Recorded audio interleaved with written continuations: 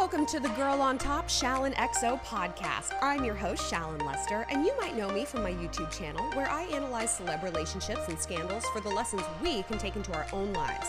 But here on the podcast, I answer the best questions you submitted over the past week. And today, we're going to be talking about guys who are allegedly too poor to date and the best mentality you need to take into your dating life as opposed to the absolute worst thing you can tell yourself.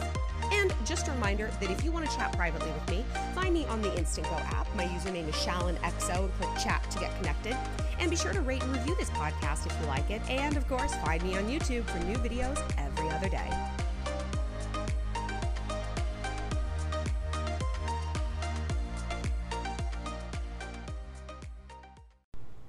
Have you ever wondered what the secrets are behind some of the most successful women in the world? Well, each week on the Super Women with Rebecca Minkoff podcast, designer Rebecca Minkoff, yes, the girl who makes all of your favorite purses, talks to women from all walks of life, from CEOs to artists. They share their personal stories on the successes and their failures in order to help you tap into the power of vulnerability and find strength in dealing with loss. They also share tips on how to make your inner superwoman shine through. Doesn't this sound totally up our alley? So head on over to Spotify or wherever you listen to your favorite podcasts for new episodes of the Superwoman with Rebecca Minkoff podcast to get inspired, laugh, and learn a few life lessons along the way.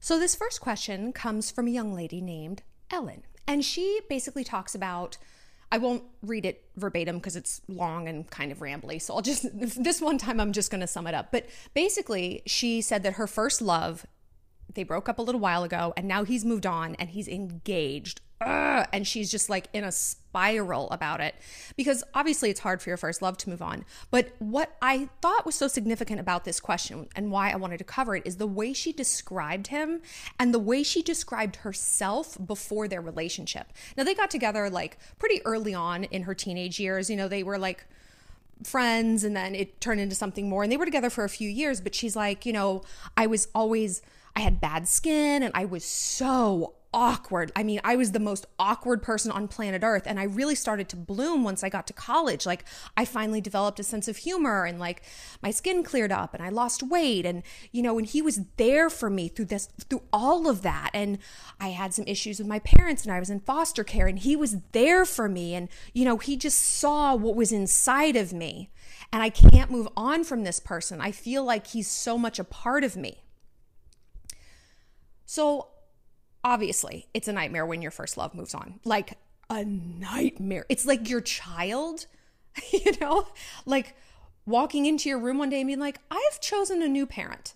And I know that sounds kind of twisted and we probably don't even have kids like to compare it. I know I don't.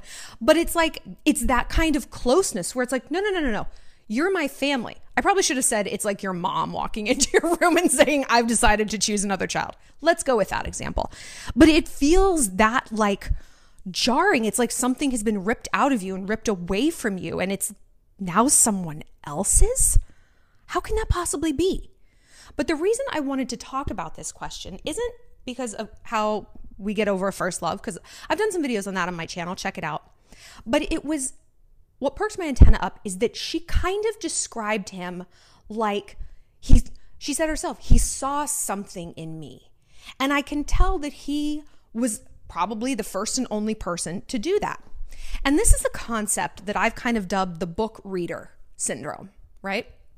The book versus reader syndrome. And I've mentioned this in a video before and I had wanted to do a whole dedicated video on it, but I didn't even really know like what to call it. Like what is this problem even called? So I feel like this podcast is like a good place for it. I want you to think about your favorite book, right? For me, one of my favorite books is The Great Gatsby. I identified very, very strongly with Gatsby. I had a Daisy. I oriented my entire life around getting Daisy's attention and getting him back and negotiating. So my reality show was on in Canada over the summer because he was in off season and he would see it. Like Gatsby. I believed in the green light. And so I read the book every year. And here's what I don't ever care about with that book. I don't care who read it first. I don't give a shit. I don't care if anyone else on planet Earth has read it either. I care about the book itself because the book is the thing that matters. The book is the work. The book is the art. And this is what the dynamic is with Ellen and her ex. She is the book, and he is merely the reader. And we give this kind of power to a lot of people in our lives. One of my best friends is entangled with a guy who, I mean, there's a lot. And I was like, why do you think you can't do better than him? Like, why do you think this is your only option? And she said it almost like kind of offhandedly in the context of something else. She's like, well, he loves the weird parts of me. I'm like, aha, this is the book versus reader syndrome.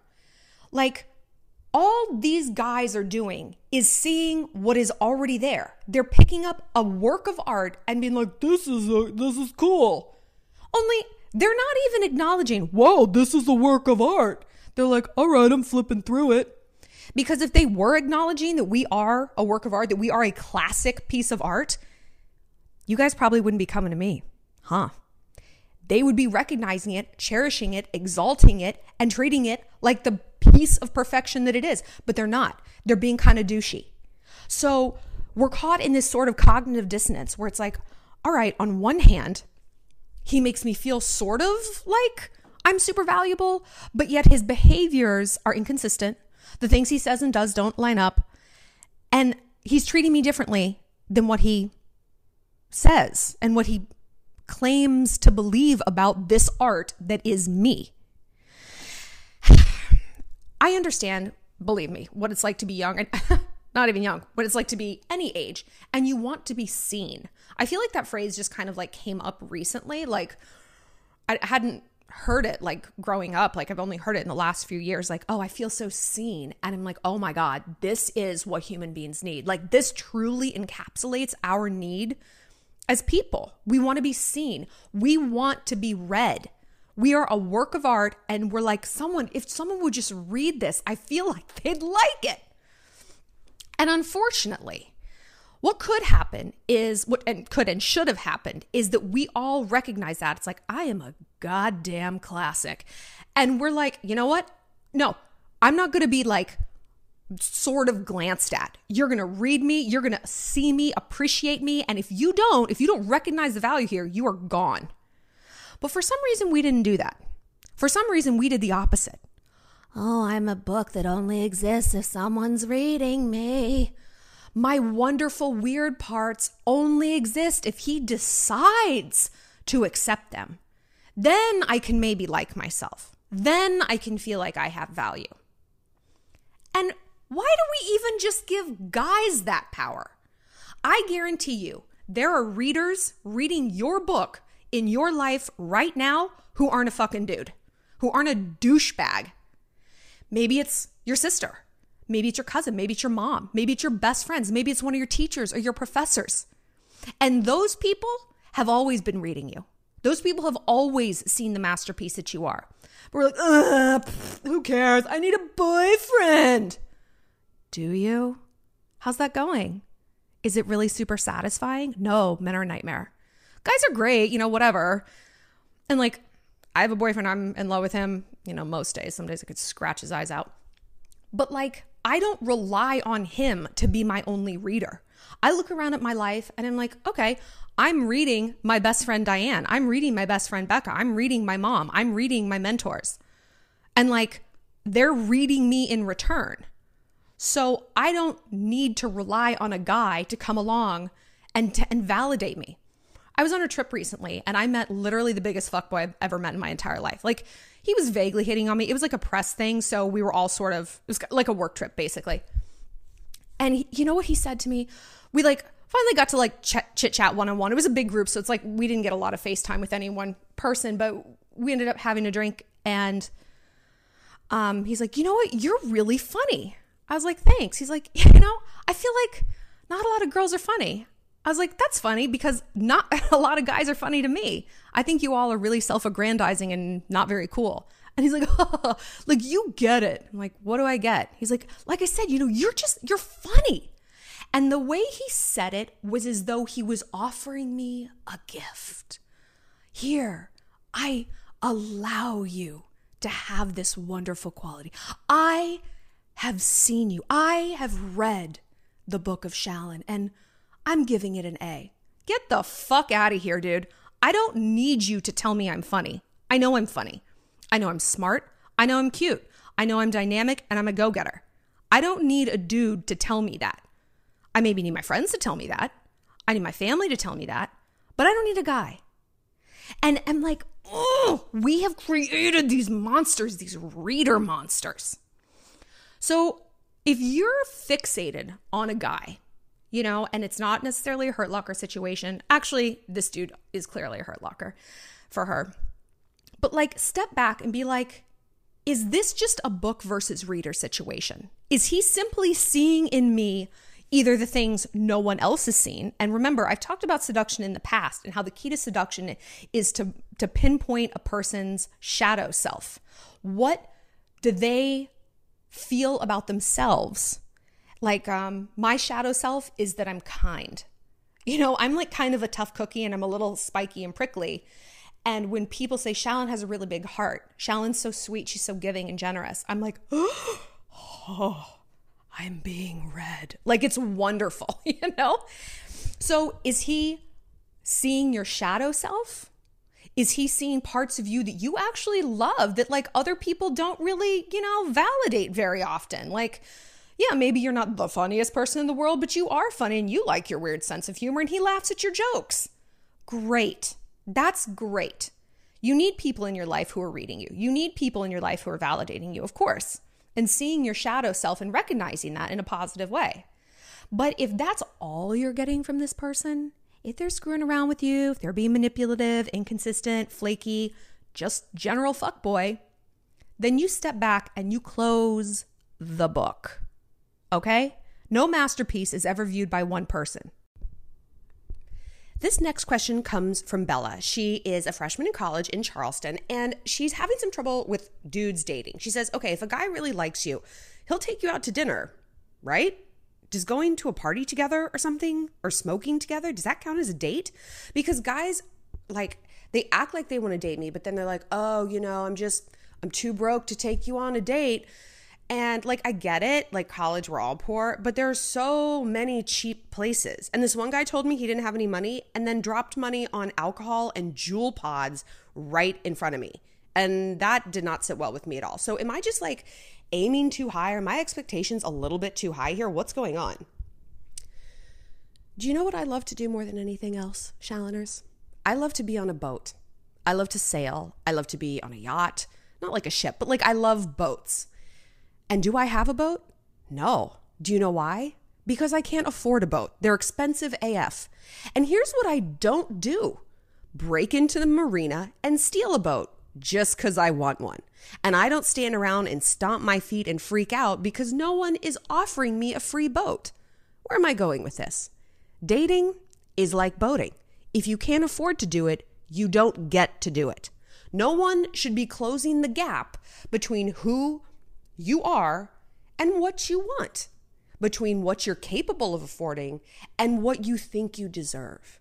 And guys like this are a douchey person who think they deserve a boat.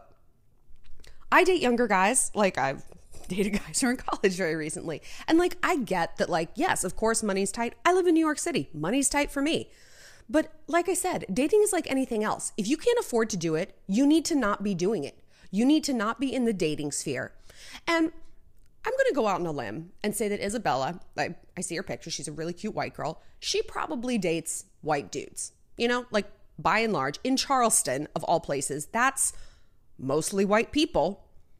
White guys, college educated white guys are apex fucking predators. They're the great white sharks of planet Earth. Well, aside from actual great white sharks, like they're the top of the food chain. If they don't have any money, if they're not making ends meet, if they're not producing, they are losers. They're losers. It really is just that simple. There's no glass ceiling. There's no one holding them back. There's no like missed opportunities. The world waits for white boys to get it right again and again and again and again. They get an unlimited number of chances to fail and get back. Oh, give them the benefit of the doubt. They run the world. So for a guy to claim, hey, I don't have any money, is either he's a failure to thrive as a human male or he's lying. And these guys probably are just lying. You know, like, all right, fine, you're 18, you're not making your millions yet, but you are clearly able to afford the things you want and the things that you understand have a value. Alcohol has a specific fixed price. Jewel pods have a specific fixed price.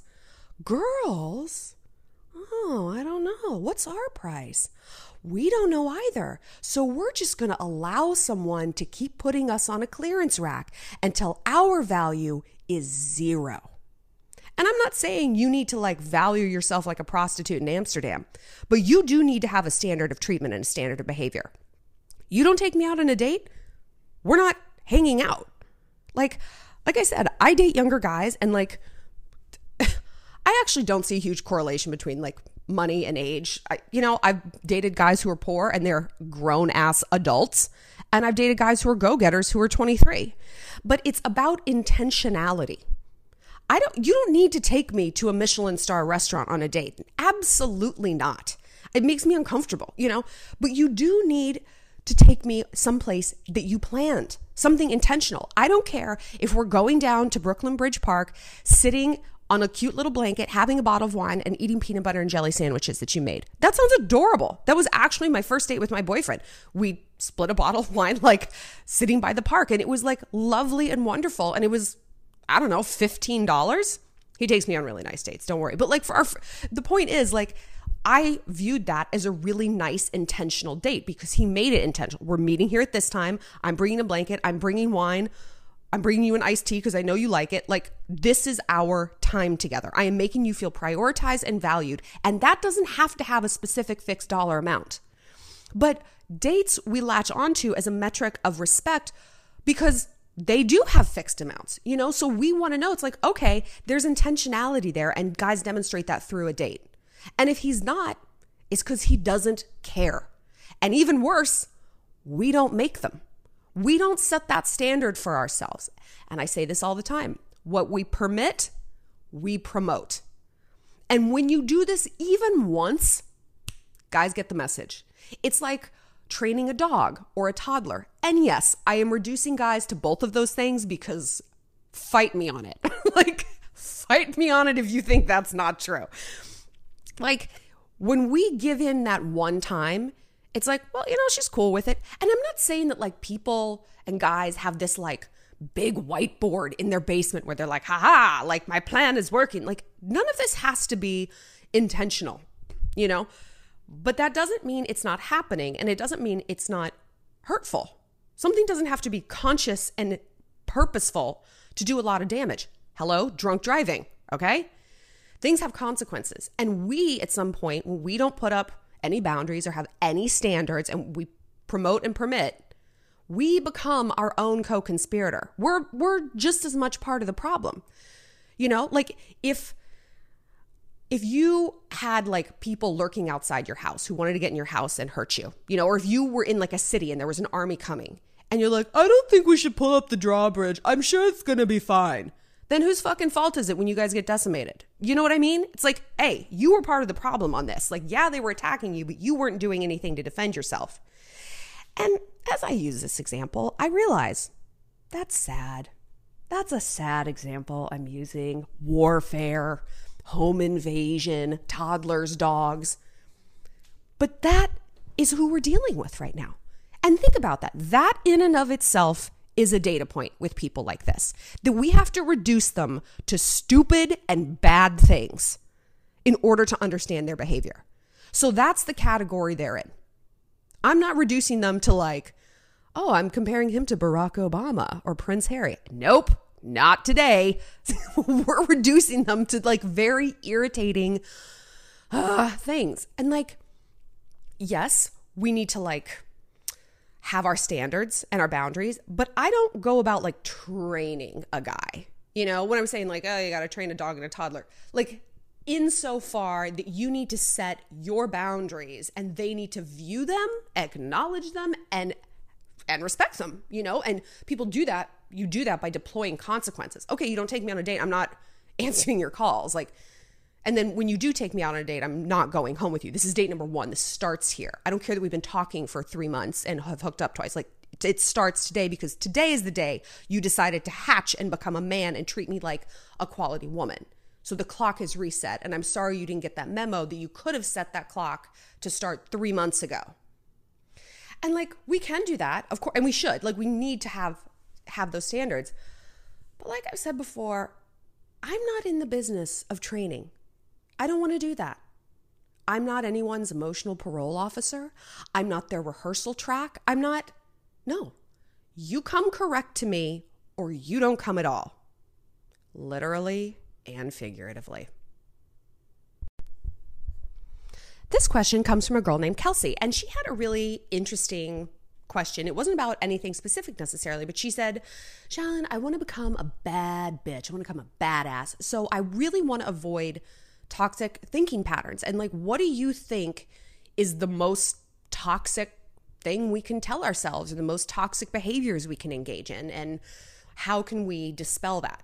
So I really enjoyed this because, you know, again, this is something that I love to do maybe a specific video about, and maybe I will, but it's also kind of hard to figure out even what to title it. So I think the worst possible way we can approach life, whether it's work or dating or friendships, is fear-based thinking. Every single problem girls have with boys circles back to fear-based mentality. Every single one. What will happen if he leaves me? Who will I be if I don't have a guy who likes me? I'm so weird because I don't have a boyfriend. He's the only one who's ever going to love me. I am not the book. Blah, blah, blah. If I don't have him, what am I going to be? I have to do whatever I can to hold on to him. It's basically internal terrorism, you know? And that goes for friends too. I can't cut off this toxic person because then who am I going to sit with at lunch? I can't acknowledge that our friendship has run its course because she's been an old friend, and like, what kind of asshole am I going to be if I cut her off and I don't want to step into this new phase of my life without this person? And certainly with jobs and careers, like, yes, we tell ourselves this, and not necessarily always incorrectly. I mean, quitting a job without any sort of financial plan is not a solution to your stress, right? But we tell ourselves like, we can't do any better. Like, basically we think all that we have is all we're ever gonna have. So we have to do everything we can at the expense of our own dignity, our own health, our own boundaries and standards to hold on to it. So I try to stop and pull back and reframe things. When I like freak out about something, I really try to take it to the absolute worst case scenario. Absolute worst case scenario. And then I start from there. Like, I don't try to solve the problem baby step. I try to solve it in the macro when it's like, okay, what is the ultimate catastrophe? What's my game plan for that? And then I'm like, oh, okay, so I do have a game plan. So maybe this isn't as catastrophic as I think. So I can now handle these baby anxiety thoughts. So pull back. And I think, okay, honestly, if I got fired from my current job, do I really think I would never get another one? Am I just going to retire now at the age I am? Really? I'm going to just sign up for AARP and give up? Do I really think if I cast out this awful friend, I will never make another one? Ever in my life? Not one. I am going to walk the earth alone like the Incredible Hulk. Do I really think I will never get laid again? I'll never have a date again. I'll never have a guy talk to me and be interested in me if I cut this fuckboy off. I mean, I honestly think some of you guys are answering that last question with, yes, I do think that. I do believe he is my only chance at happiness. Also, in times of crisis, I rely a lot on statistics, math. I'm not like a mathy person, but there is strength in numbers, you know, and not like the way the traditional phrase is meant to be. But like, there's 8 billion people on planet Earth. 8 billion. If there were 8 billion dresses available to be purchased, and you didn't like the dress you had on, and there were 8 billion other ones, would you be like, no, I got to stick with this one? Nope. For the rest of my life, got to make this hideous, ill-fitting, off-trend dress work because I refuse to go out and look at any of the other billions of dresses waiting to be worn. No, that would be crazy. Would you eat the same food if you didn't like it? No, you acknowledge that there's other foods. Why do we say, oh, no, but this guy? Well, it goes back to what I was saying, the book versus the reader, right? At the top of this podcast. This all circles back to the same thing, the fear-based thinking. So when we can pull back and get a little bit of objectivity, you realize how silly you sound. But the terrorist inside of you is making those threats and demands that are so ridiculous, they're laughable. You know what I mean? And fear-based mentality makes us a really bad friend too. Just like, nobody wants to be around the crybaby. Nobody wants to be around a self-terrorist. And people who are crybabies are usually terrified of something. And they're also drama queens and narcissists. So if you're seeing this kind of constant behaviors in your friends or people you know, sit them down and be like, hey, whatever's going on inside with that little internal ISIS person you got, let's set it down. Because all of our bad thinking really does come down to fear-based thinking. And so the way to disconnect from this and get back to a place of strength and confidence, I think, is to connect with the parts of you that you genuinely love. And probably the last time you acknowledged all the things that you liked about yourself was when you were a kid. Because when you're a kid, that's all you're supposed to be doing. You're supposed to be learning and growing. And they're so curious about dinosaurs and ice skating. That's great. But then puberty hits and it's like, well, here comes boys, huh? I've been boy crazy since I was 5, but for most people, it starts a little bit later. And then it's like, I can't read about dinosaurs anymore. That's stupid. No, I have to spend my time watching YouTube videos about makeup because that's what's important, because that's going to get me a guy and that's going to make me valid and worthy and seen. That is now the thing that I have to be doing. No more books about dolphins. No more nature shows. No more playing soccer. No. Get back to who that dorky kid was. Follow those threads. When was the last time you spent an hour indulging in something you loved as a kid?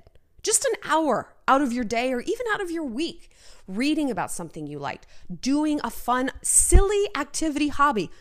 Playing mini golf with your brother. Whatever it might be. Get back to there. And remind yourself of your value. Remind yourself of your own curiosity and your own interestingness.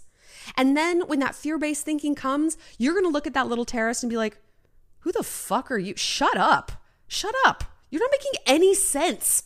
I'm never going to find another boyfriend. Okay, go. And you're going to feel more in control. And that is how we approach life, from a place of power. And that is how we repel borders and keep toxic people out of our lives.